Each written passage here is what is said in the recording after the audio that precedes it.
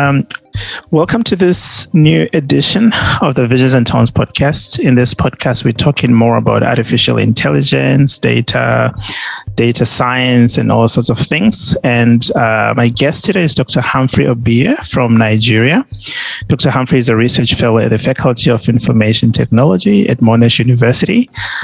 He holds a PhD in computer science, an MSc in data science, and a BSc in computer science. So there's a number of things today that we'll talk about with Dr. Obiye, but we're just going to see how we're going to wing this through. Dr. Obiye, welcome to the Visions and Tones podcast. How are you doing? Very well, thank you. Thanks, Tony. Thanks for having me on the show. It's a privilege to be here to share my knowledge and expertise with you and your listeners. Great stuff. I love it. So, just a little bit about your work. In our conversation, at some point, I capture that you work on smart cities projects, and at the same time, you work on responsible artificial intelligence. Where are you grounded at this moment? So currently, I'm working on the intersection of software engineering, AI, smart cities, and human values.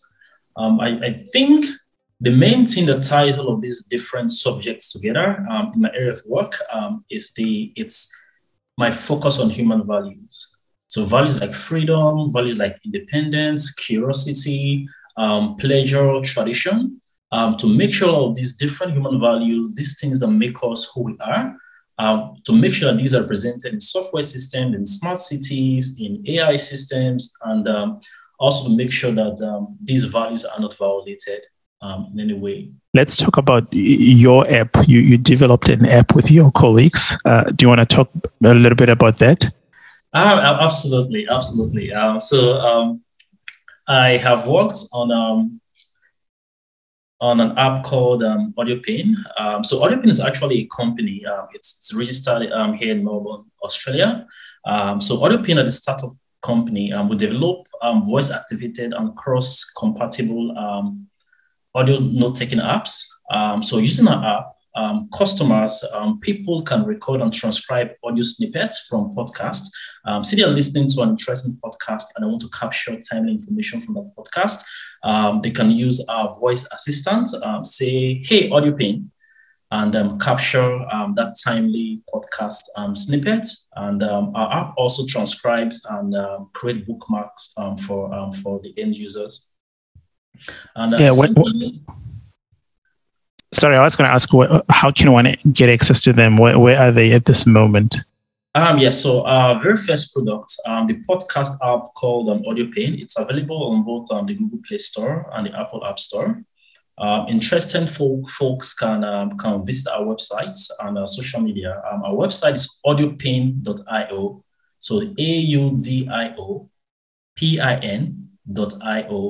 And our Instagram handle is also audiopain.io. Part of our conversation, you speak about what you called, responsible artificial intelligence. Why responsible? Yes, this is thanks for that question. Tony. This is a very important. It's a very important question, and we have AI tools that help us. They bring a lot of convenience to us.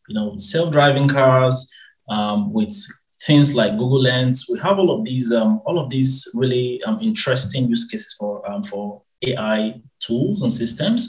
While these tools present a range of new functionality for business, for individuals, for society, the use of AI also raises ethical questions because, for better or worse, an AI system would reinforce what it has learned. Because this, like I said, these AI systems, they are trained on data.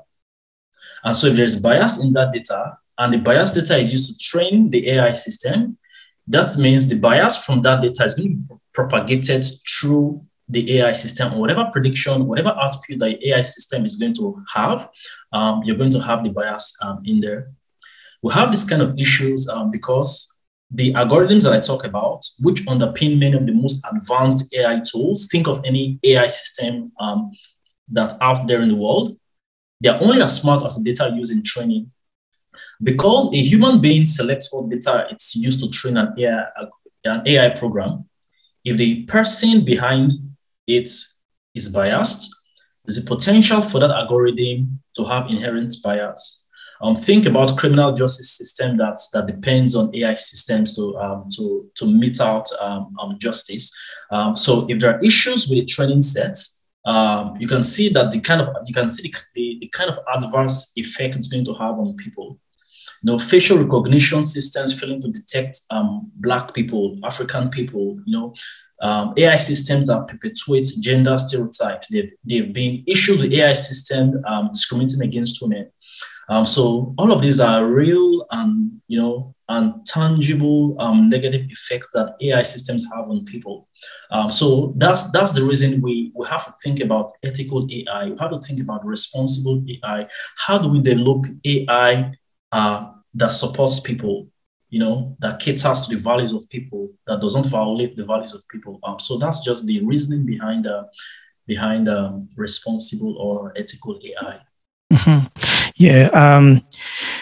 Look, I think you've answered the question that many people have been grappling with on whether the future AI, as people would say, or the fourth industrial revolution, whether does it have a chance to perpetuate any racism or not. I think you've actually already covered that. And I remember in one of our conversations, I think it was you, where you actually drew me to the works of, is it Safiya Noble? You asked me a book about algorithms of oppressions, didn't you? Yeah, there are lots of different books. Algorithms of oppressions. There is the colonial theory. There are lots of books that talk about. In fact, there's a weapons of math destruction. Mm-hmm. So the maths, it's a play on words. When you had the maths, but now it's math, M-A-T-H. Yeah, so talking about issues with maths and applications of AI systems. Yeah. So with responsible AI, who should be responsible and to who? Yeah. For responsible AI, there are lots of different parties involved. So you have people who have visions, say within the context of a smart city now, say you have the local government council, or you have a county council, you have people working there, you have other stakeholders involved, and then you have the software developers, software companies. You have people who collect this data, and some of this data are legacy data that have been collected maybe over the last couple of years. All of these different stakeholders are important.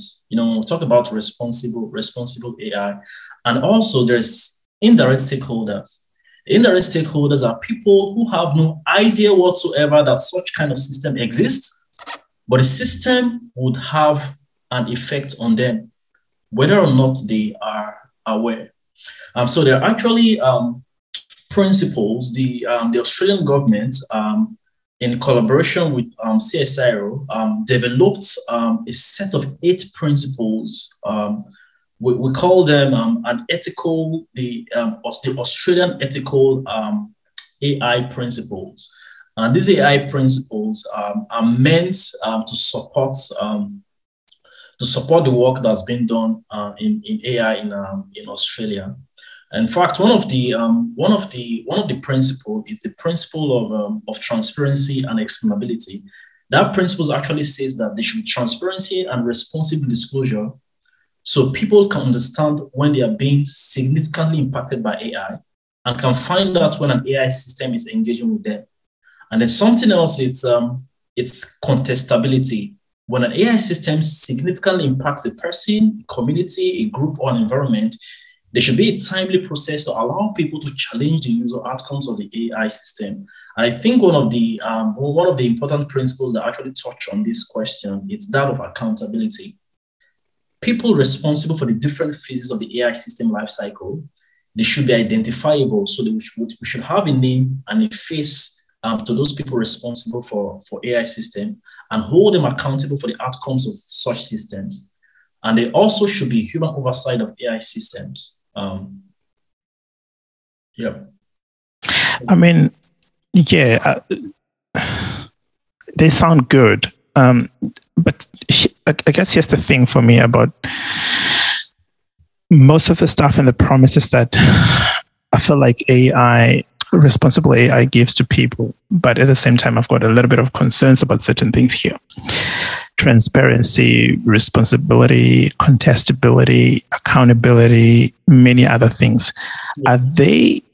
Is it easy to really achieve these, considering that some of the key players in the irresponsible artificial intelligence, whether it is planned or it is not planned, but they're very powerful people with money who can persuade other politicians here and there whatsoever. And I mean, perhaps if with this question, you can also think beyond just the borders of Australia, considering what we have seen, even in the case of, the great hack, how we have seen how Zuckerberg was called into account for certain things, and it wasn't easy at some point to get access to him, all those things. Is this really easily achievable? Honestly, it's we're still I'll say a long way off. These are not trivial matters. They are not easy problems. We're just beginning to think. 10, 20 years ago, we didn't have the level of sophistication that we have now. We didn't have the very powerful computers that we have to process, the amounts of data that we have now. So these are the conversations that, we're beginning to have. Now that we've seen the potential for the kind of harm that AI systems can have on society, on people, if we don't have any checks and balances. There was a conference that was held. I don't remember the specific year now. It's called and then in that conference, many of the AI experts, they came together and they came up with some principles called the Asilomar AI principles. And we have more than 2,000 prominent people append their signature to those principles. You have big tech, Google, Facebook, Microsoft, Amazon. It's not an easy task. These companies, they have a lot of power. The lobby, it's just last year we had the issue we saw in the news of how Google fired one of the leaders of their ethical AI team, when she herself and her colleagues, they wrote a paper on the potential negative effects of very large language models, and the fallout from it, was all over the news. And these are the corporations that have lots of money, They have lots of money. But what we're beginning to see, governments everywhere, they're beginning to see how, and they're looking at ways to call these technology companies into to hold them accountable. A very good example is the not so recent GDPR policy that was put in place in the European Union, in the EU. So we're beginning to take some steps, but we're not there yet.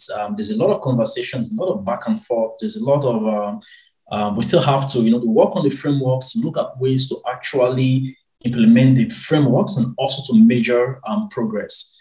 Because I think a very key part of what we need to do in terms of making sure that there's transparency, there's accountability, is to actually have measures, metrics, ways of standardization to actually say, okay, we're at point A and we're heading to point C. How do we get there? How do we measure our progress? So I think important work has to be done in that space of measuring our progress.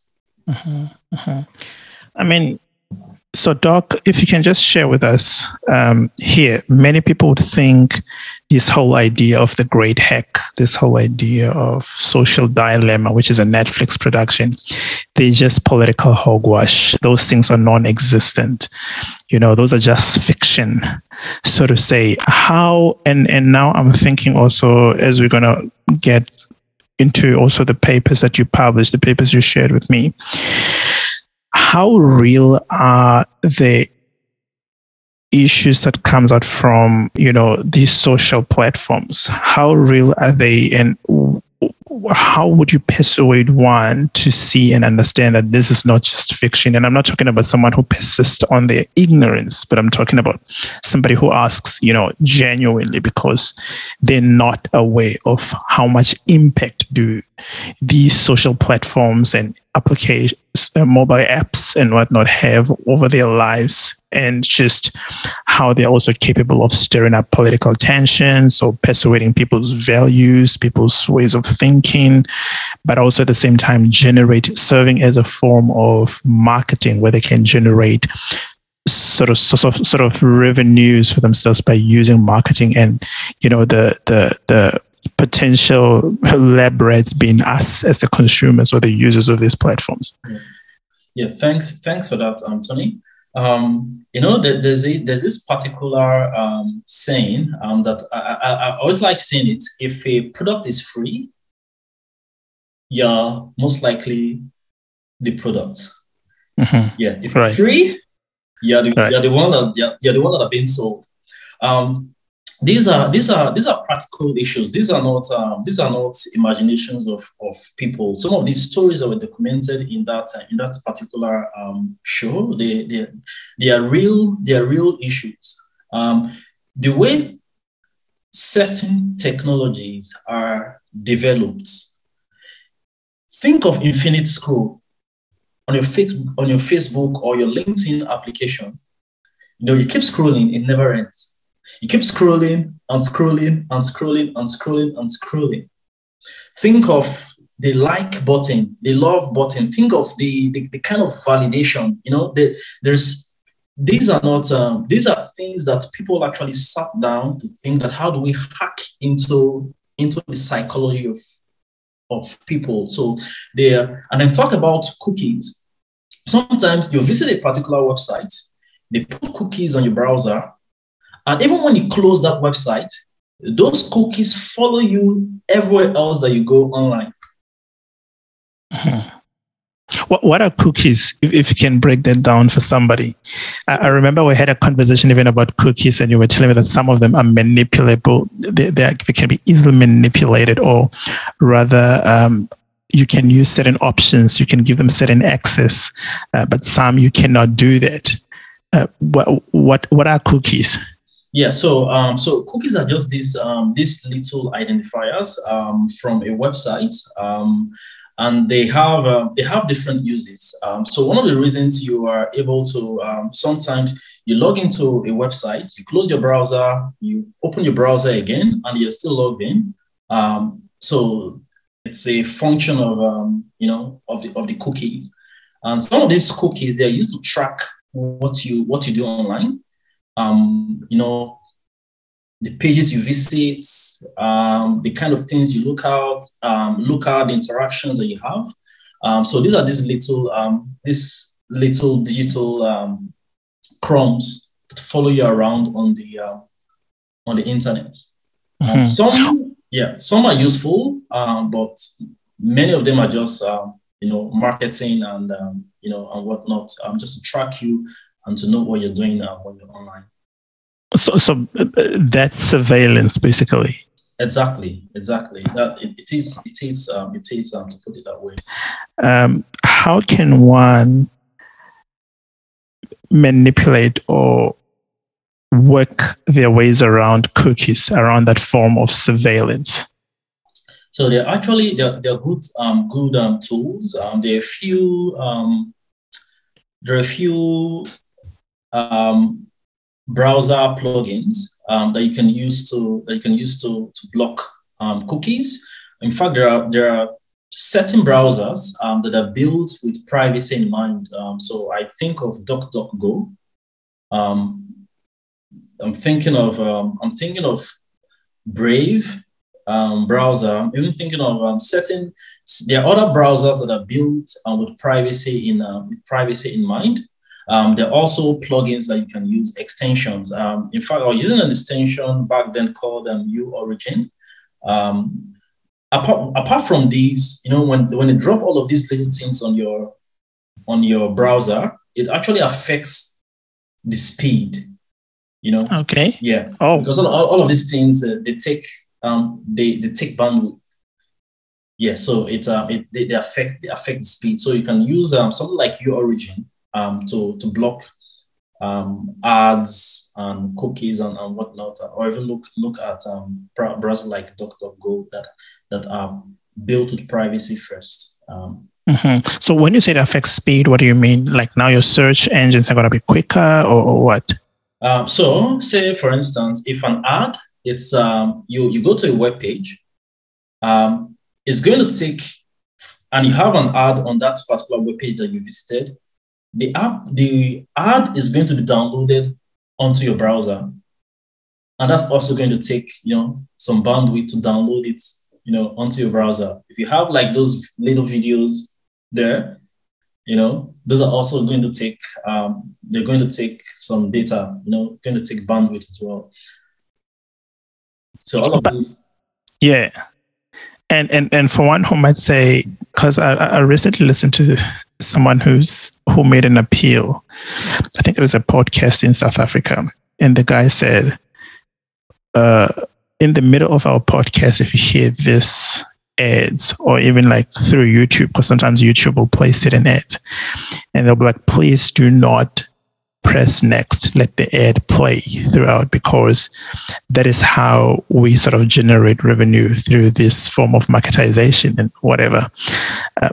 So if one sort of manipulates the cookies, wouldn't another one consider that as the death of entrepreneurship, because people eat out of those ads and you just pushing them out of your way anyhow? So that's a very interesting perspective. I work within the space of human values, and in one of the papers, we actually touched on that subject. In one of the papers, I think it's the paper titled "The First Attempt at the paper we did on Android APIs, when we developed solutions to fix violations in Android APIs. Yeah. One of the value violation, pleasure, enjoyment, having a good time is a value that certain people hold, right? Yeah. And when a person downloads an app and the full page ad comes up, and it's sometimes it can be maybe an inappropriate ad, because many times you don't have control over what kind of ad shows up, and the person sees that ad and maybe the ads, it has music and can't even turn it off. That's going to be a violation of this other person's value, right? Okay. Yes. So, but this other person needs the ads, because they need the app free, they need to generate some form of revenue. An interesting solution is one of the solution. It's a solution that has been developed by the Brave browser, where you can decide to support certain web applications, certain website that you find useful, that is useful to you. You can donate to them, or you can let Brave show you specific ads from those particular websites to support the works of those people that you care about, as opposed to having a blanket approach of banning all or allowing all ads. And in the work that we do, we actually borrow the idea, the concept, of the theory of human values from psychology. The most popular one is the Schwartz theory of basic human values. In the Schwartz theory, you have values that are opposing to each other. And depending on the context, depending on on your background, your social, cultural background, that might actually affect how you view different values. So oftentimes there might be conflict of values, and then it has to be some form of compromise, some ways to work around those values, similar to what the Brave browser has done to support people with ads. Two papers. The one, a first step towards detecting values violating defects in Android APIs, right? And the second paper, it's titled A First Look at Human Values Violation in App Reviews. This is 2021 publication. Can you pick any that you'd love to speak to us about in this particular moment in relation to the apps? Because I see both papers talk about, apps that you and your team reviewed. In one of the papers, there's about 22,119 apps that you guys actually look through. But I think it's a broader study. But then at some point, there was sort of a reducing towards, is it 12 or 19 particular ones that you focused on? But on the other paper, you're talking also about 10,000 apps that were actually under reviewed. So which one do you want to sort of touch on first? I would probably go with the one that I published first before the other one. I would go with the ICSI paper. The first look at human values violation in app reviews. So the context, I'll just give a bit of background on that paper. There's this paper that was written in the 80s or in the 90s. The title of the paper is Do Artifacts Have Politics? The argument in that paper is that technology, as we see it, when I say technology, I'm not just referring to software systems, like technology, anything that we use to improve our lives, that they are political in nature. That the way these they've been opposing views, that the way certain tools, certain structures, certain technology were developed, they hold certain politics, certain values. One of the examples that the author of that paper used is he talked about a bridge or some sets of bridges in Long Island in New York. That the way the bridges were built, they were built in such a way that would prevent Black people and white people of low social status from going to the beach. Wow. The bridges were built to be very low, so only cars can pass through the bridges. And usually the poor people, the African Americans, they would go with the buses, and the buses are so high they can't go through those. So his argument is that that kind of system was built deliberately. You can see that's like the beautiful bridge, but there's a politics behind it. There's a value behind it that we're built in such a way that only wealthy people can go. Whether that is true or not, it's not really my point. It's the fact that technology can sometimes can hold politics and hold certain values. I'll give you a more recent example, a more modern example. Think of Bitcoin and blockchain. The value behind the Bitcoin and blockchain by the guy or the group of people called Satoshi Nakamoto is the value of self-direction. Being independent from central banks, from trusted third parties, and being able to do peer-to-peer transaction. So you can see that the technology itself, the blockchain, the Bitcoin technology, is not valueless. It holds a particular value of self-direction or being independent of these other people. So we came from that thinking, and then there are other people who argue against that and say that technology is valueless, that it depends on what you make of it, that it doesn't hold any value. So we came thinking through these things. We thought that mobile phones are a convenience to us. We use apps, for driving, for navigating, for banking, for entertainment. We do all sorts of things with our mobile phones and our mobile apps. So we thought these apps might potentially hold values, right? And the people who use these apps, humans, people, we also hold values. So potentially these apps that we use, they are supposed to uphold our values. They're supposed to support our values. If we are people who, our value is that of freedom, independence, democracy, then the apps that we use should support these values. And it's also possible that these apps can violate our human values. So one of the very first things we did is that the research in our area, they've looked at mobile app reviews. So the ratings and the comments left by app users on the Play Store and Apple App Store, they've used these as proxies for detecting the kind of issues that the end users would have, that people would have with those apps. So we said, okay, since there is research, on using these as proxy, then it's very likely that we can use these app reviews as a proxy for detecting the values of people.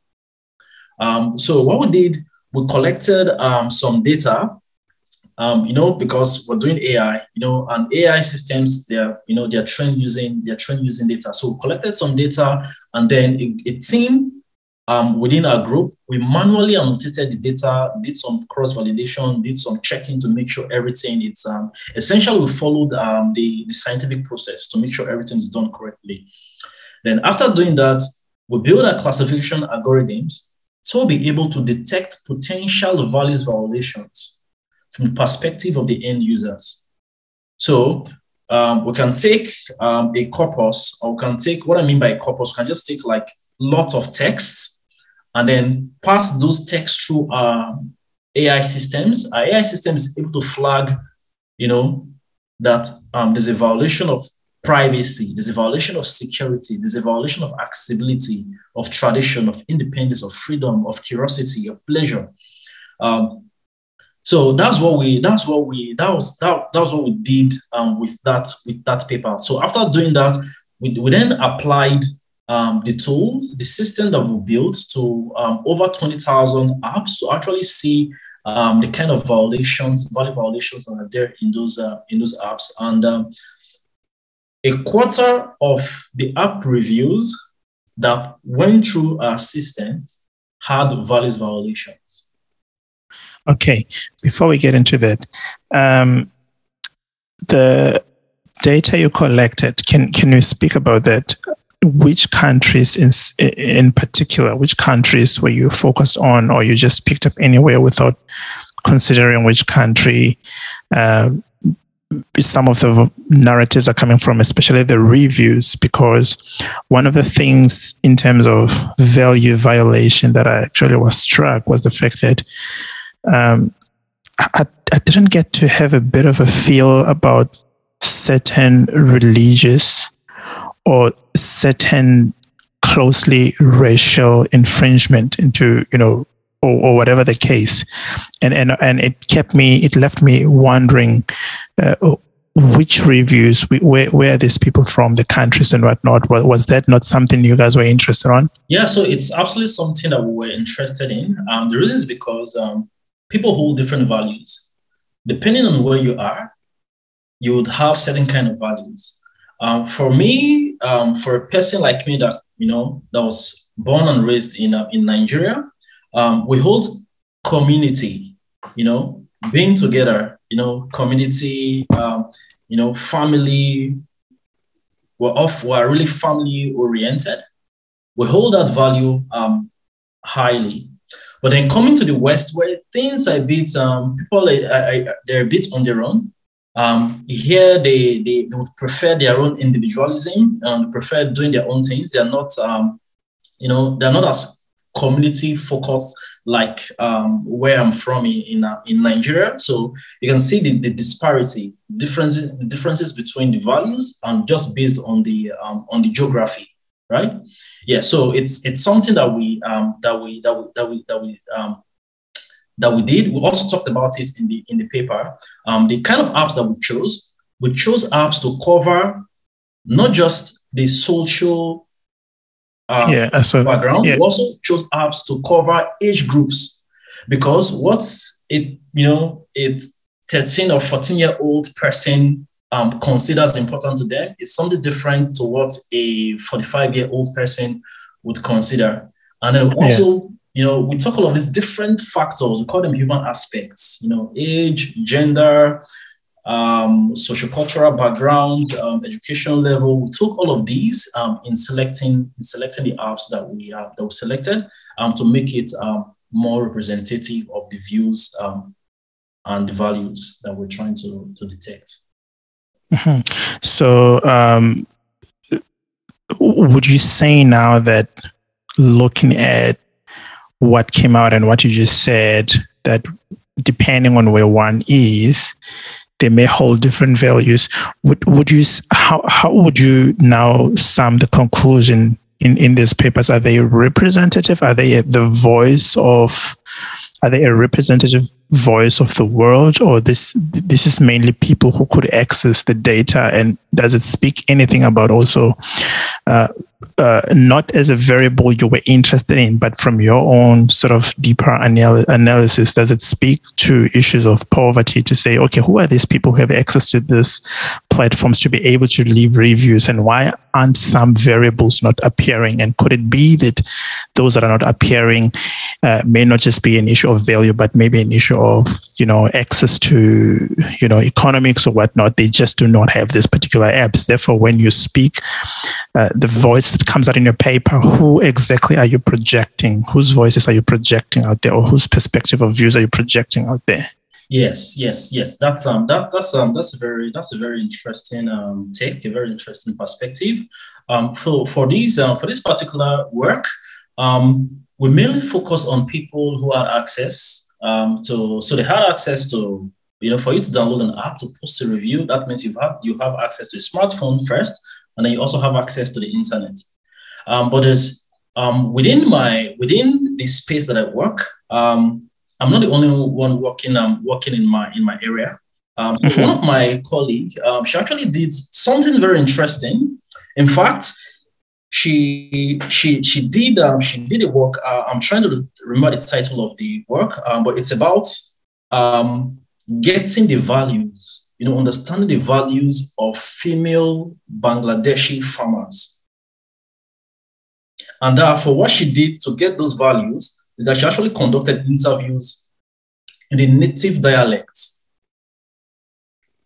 of the Bangladeshi female farmers. Mm-hmm. Yeah, so because these people they might not necessarily some might have smartphones, others might not have smartphones, some might know English, others might not know English. So it's part of what she did. So it's actually a software, human values in software engineering. It's a nascent field. It's still in its very early stages. So part of what we're doing, it's actually the very first piece of work in this area. So there's a lot of work to do in this space. Yeah. Is there any particular reason why some of the apps in your papers are not sort of listed, like named as to which app in particular were these? Because I see somewhere you're actually trying to give a distinction between let me just find it here because I've made notes. Apps with the lowest number of installations had more potential of value violations, and then you say, and social apps had the highest rate of values violation. What do you mean by social apps having the highest? But on the first part of that, you're saying app with the lowest number of installations, because I was thinking that, is it not possible that some of the social apps also could have a lower installation? So what do you mean? And is there any reason that the apps themselves are not sort of listed or quoted? What are they? Yes. So that's the second paper. So that comment is actually on the second the Android Oh yeah. Android one. Yeah. So it's really can't we really could not we really could not we can't say for certain that there's a causation. But what we can say based on the data and based on our analysis is that there's a correlation between apps with low installation and app with high values violations. So if an app, I download an app, for instance, and that particular app violates my value, the value of honesty or the value of transparency, there's every likelihood that I'm going to uninstall that app. And so if lots of people's values are violated strongly enough, they're going to uninstall apps. So it's going to be one of the reasons those apps are going to have less, they're going to have less installation. How do we come to that conclusion? Because I'm thinking, even at this particular moment, there's many people who are familiar with the Great Hack. Many people have seen how Cambridge Analytica actually persuaded people's views during political times, even how some of the people who worked with Cambridge or on Cambridge, is it Cambridge Analytica? Yeah, Cambridge Analytica. Yeah, even how they pointed out on some form of political tensions they caused in several countries, even in Africa, several countries just around the world, and how they persuaded people's views even in voting patterns within politics. But nonetheless, not so many people actually bothered themselves to uninstall those apps, knowing very well that there's a possibility that me using Facebook, my views about certain political party or whatnot might actually be persuaded. Same thing can be done by Twitter. Same thing can be done, but much more Facebook and Twitter, which have got like greater characters to write on, unlike perhaps what's happening on Instagram, because Instagram is mostly, pictures and whatnot. How do we come to the conclusion that if I'm aware something can violate me, therefore I'm more likely to uninstall it? Yes. So that's just so like I said, we really can't say for sure the causation, but just from the data, we can see the strong correlation between apps with lower installation and also high values violation. And typically, I think what we did with that one, it is not a direct the raw number. There's this particular technique we use. I'm trying to remember the technical term for it. Where you don't deal with the it just escaped me now. It's something I do regularly. Yeah, no, take your time. Yeah, so it's I can't remember, but it's a particular word that we use where we don't deal with the raw value. We deal with the two variables relative to each other, as compared to using like the raw values. But are we always accurate when we do that? Because I'm trying to think that. Yeah. So I'm trying to think that you're talking about low installation, right? And I'm thinking low installation is not the same as uninstalling, especially in a case where you have an idea as to how many people had installed the app, right? Unless if you say between this time and that time, we observe that this app had this X number of installations, but after this time, therefore the numbers of uninstallation started to increase, and then we can say we can work on the probability that people realize that these apps are violating their human values, right? Yeah. But in this case, I'm trying to sort of get more persuaded to say how can we come to the conclusion?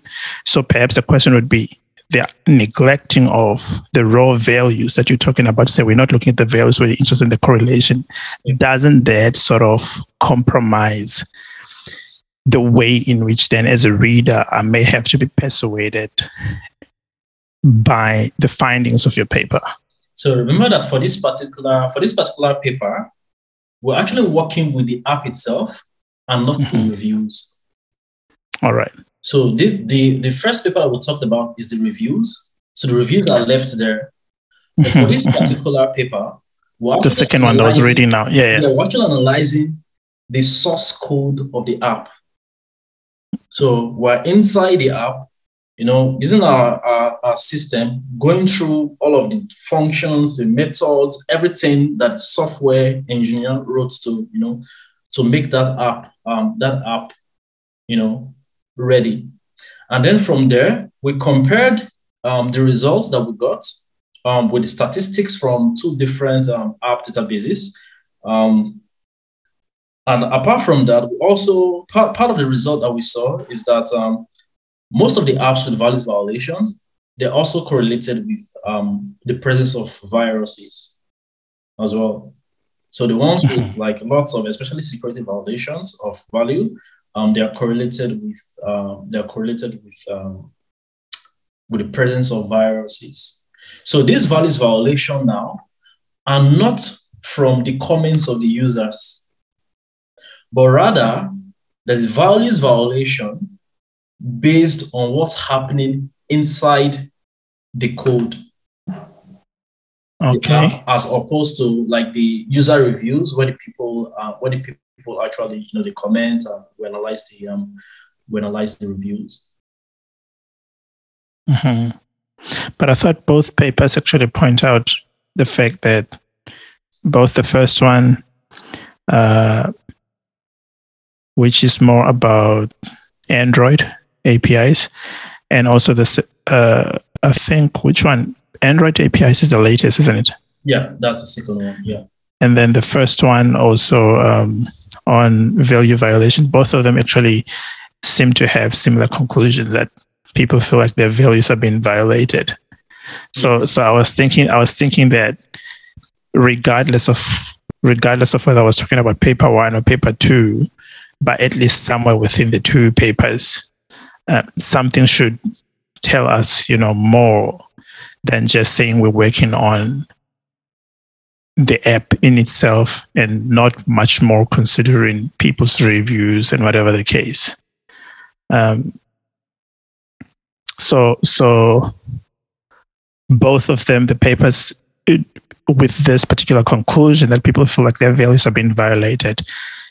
In this particular conclusion, you were mainly dealing with the app, not the reviews. Not the reviews. Can we speak to us then about the reviews in particular? Because I saw the paper on the reviews had a number of great codes, where some people speak about inability to find parking spots, all those things. How then did you group the findings in terms of, because it seems like if one person is going to talk about, I couldn't find a parking spot, and then another one talks about, I cannot give you my location, and then somebody else talk about something else. Yeah. It seems like those are kind of different cases. How do you group them to make them a conclusive finding to say, this is, entertainment, or this is, art, so this is whatever that people feel like they've been violated. Yes, I think I understand what you mean. So for the two papers, we did them quite differently. So for the first one, what we did initially was to build something we called a values dictionary. So we took the trust theory of basic human values, right? The one borrowed from social psychology. We took those ones, and then a couple of the researchers with experience in human values and in software engineering, they've done lots of work.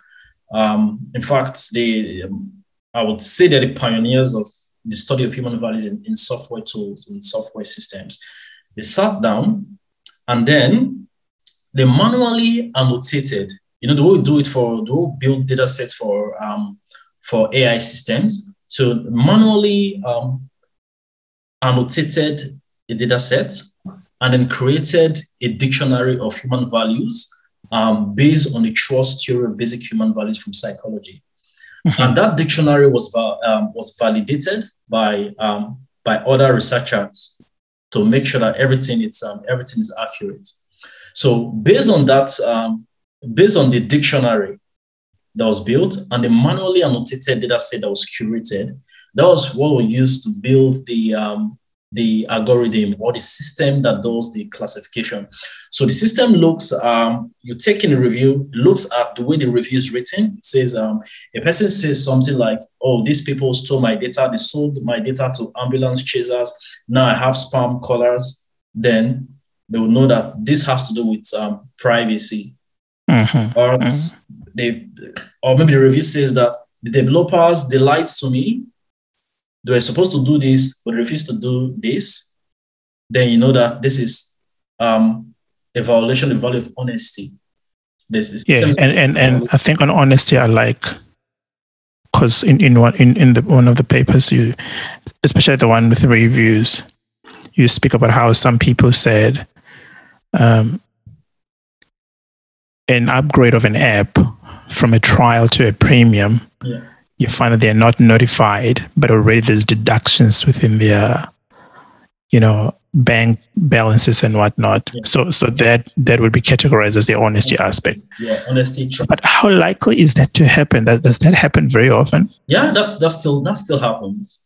Uh-huh. It still happens. If you still go on the go to any of the apps. We're recently doing a study which we just submitted to a conference, and we actually built a taxonomy. We focused on a single human value instead of doing like lots of values. Focus on a single human value, and then we created a taxonomy.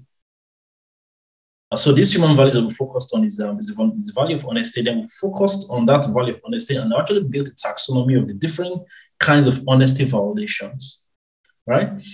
So if you go to the app, you still see those issues, every day. Yeah. It's still there. It's still there. Yeah. The paper on Android APIs, why Android in particular? Do you think if that was also going to be looked at Apple, the results would have been different? Yeah. So the reason we chose Android, one of the reasons is because Android is open source. So it's easy for us to just to go into the source, play around with it. We have like complete access, free reign, to look at it. So unlike Apple, which is a bit it's closed source. We have documentations here and there, but it's proprietary software compared to Android, where we have everything available to us. So it's one of the reasons we chose the Android. I would have loved to see though what would the findings on Apple look like, and this is simply because with Android, Google Play, Google in itself, there's been like a lot of things that are actually been said about them, which appear to sort of be negative in a way. And one would question, is there any form of protection towards Apple as to why are everybody sort of making, there's certain accusations against Google, as being one of the biggest platforms to persuade people's thinking, being used as a form of surveillance, partly also working with the state to see what are people browsing day in, day out, and also as just a company that works with marketizers to actually, check what people consume and what they can sell to people, stuff that people watch on a daily basis. I was somewhat interested in knowing, whether there was sort of any other particular reason than just having free access into Android, and as to whether are you guys planning to also look at the same apps from Apple? Because I'm thinking some of the apps, like let's say we look at Facebook or Twitter or YouTube, whether you're on Android or on Apple, ads are always going to be there. Yeah. So isn't this sort of pushing a certain bias over one than the other, than looking at what are the multiple platforms. Because at the same time, I think with this comment that I'm making, the underlying issue around it is also issues of economics that I wish for us not to downplay, in a sense that Apple is considered more expensive.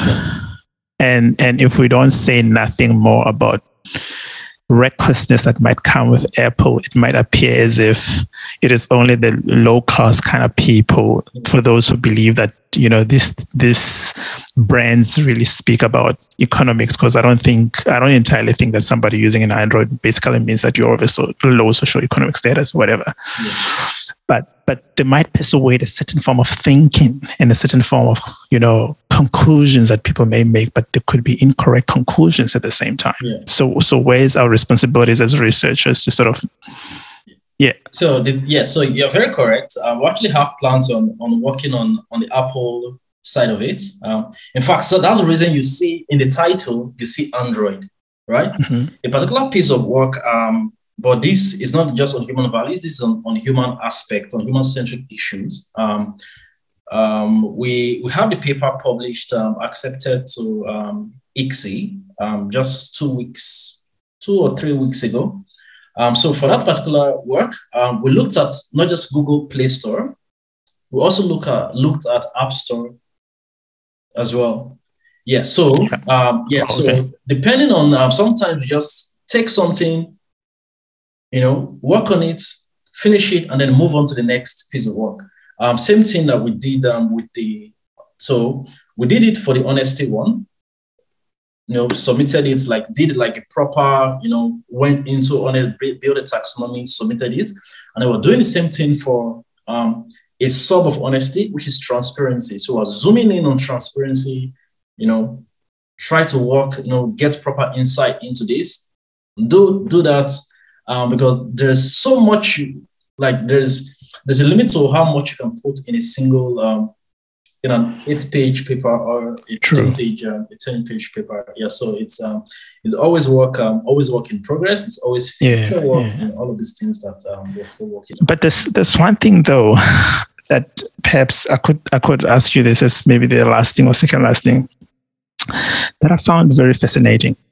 Having spoken about, you know, Google and not just Google, different kinds of apps being used not just to persuade people's thinking, but also not just as a form of surveillance, but mainly as a form of marketing, you know, and rethinking data science, data mining in particular. Rethinking how criticisms actually came guns blazing to Zuckerberg that he's selling out data to marketers and whatnot. This is a business model and all sorts of things. It made me reflect a little bit about your paper and perhaps your papers. Perhaps if you can share with us the ethical implications in the context of you writing a paper about people's values, right? Yeah. And surprisingly enough, you managed to source data, right, from apps that have been criticized to be exploiting people, right? And you managed to source data from there, including people's reviews. And you wrote papers which they may have not benefited you guys monetarily, but they benefited universities. And sure, they're benefiting you guys in terms of employability because it goes into your research output or whatever the case. Can you speak to us in terms of then the ethical implications as to what's your thinking about this? We're critiquing something, but at the same time, we do something almost close to what our critique looks like. So trying to sort of use the tactics of the master or the master's tool to try to destroy the master or to point how the master is terrible. I don't know if I'm making sense. Yeah. I think I do get what you're saying. There's there's a computer scientist who wrote a paper many years ago, and right now he's no one has really seen him in the last couple of years. But some of the things he wrote, we're beginning to see the effect of those things he wrote. Toward the critical technical practice for artificial intelligence system. So some of those things, the surveillance and all of some of the negative things, he talked about this, 20 odd years ago, right? One of the things he said is that something that we would need, is a critical technical practice of AI systems. But now I'm using critical technical practice of not just AI systems, but also of software systems. You see the way governments, and then you have checks and balances, right? You have the executive, the judiciary, and the legislation. You have the checks and balances to keep everybody in check. So what we as researchers do, we try to bring some sense of to put in some rein, to hold these people, to hold them to account, to say you can't do this, or you can't just do this and just and get away with it. Large language models might have negative consequences for people, for minority. It's not really about the money, because most people in academia, especially in software engineering and AI systems, one thing I can assure you of is that if they leave academia, they're going to earn way more money. So they stay in academia for the love of research, for the love of pushing the frontier of science, of trying to make sure that the tools and the software systems that we build accommodates, diverse people. Yes, you publish the paper, you get citations, and hopefully not just citations. Hopefully the paper it gets implemented one way or the other, and you apply for grants, you get more grants from the government, and also, from there you're able to get more hands, maybe employ some PhD students, some postdocs. It's more. At least I can speak for those of us with the skill set of software engineering, AI. It's mostly for the love of research and not just and not money, because if you want money, academia is not the place to. Yeah, but with the little that you're making, it still makes something, dog. Come on. I think. Yeah, because I can assure you, a first year, the first software engineer in someone at Google or Facebook probably earns more than a professor who has been there for. The professor of software engineering has been there for how many years? Been a professor for 20 years. Yeah. I like the language, though, how you put it, that academics are poor, and you just put it in a more polite. Clickbaits, if you can close this for us in the context of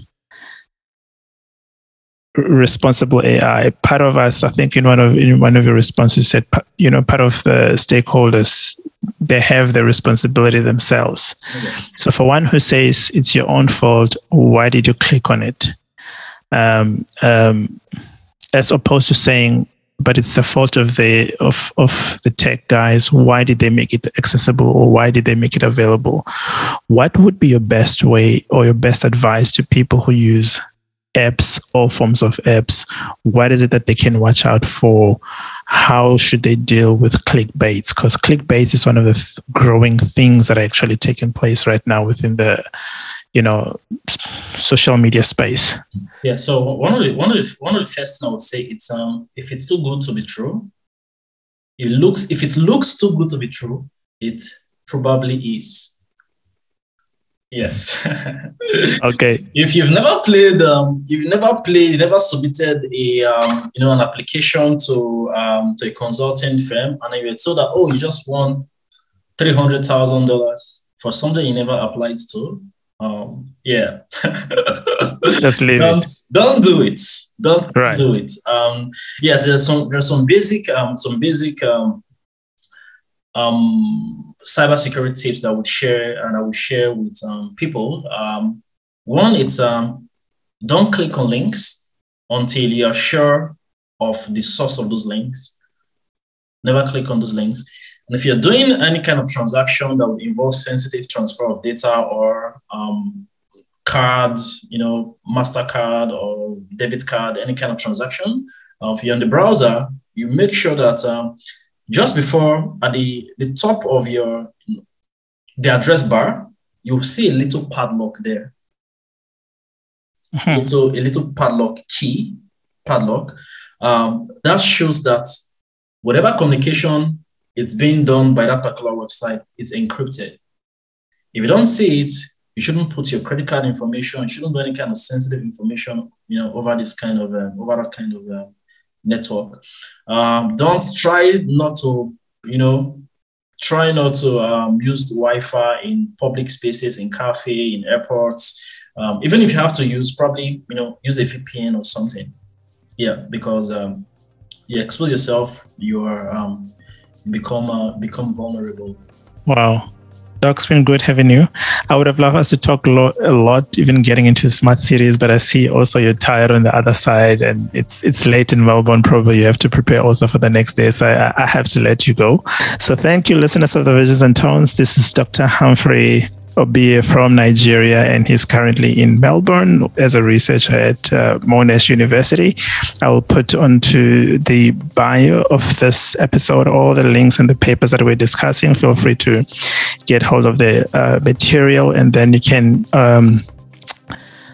also get hold of me in case you need more information, and also ways in how to get to Dr. Humphrey. But Dr. Humphrey is a busy person, so we don't want to just overwhelm him. But thanks for tuning in on the Visions and Tones podcast, and I wish you all the best. We are out.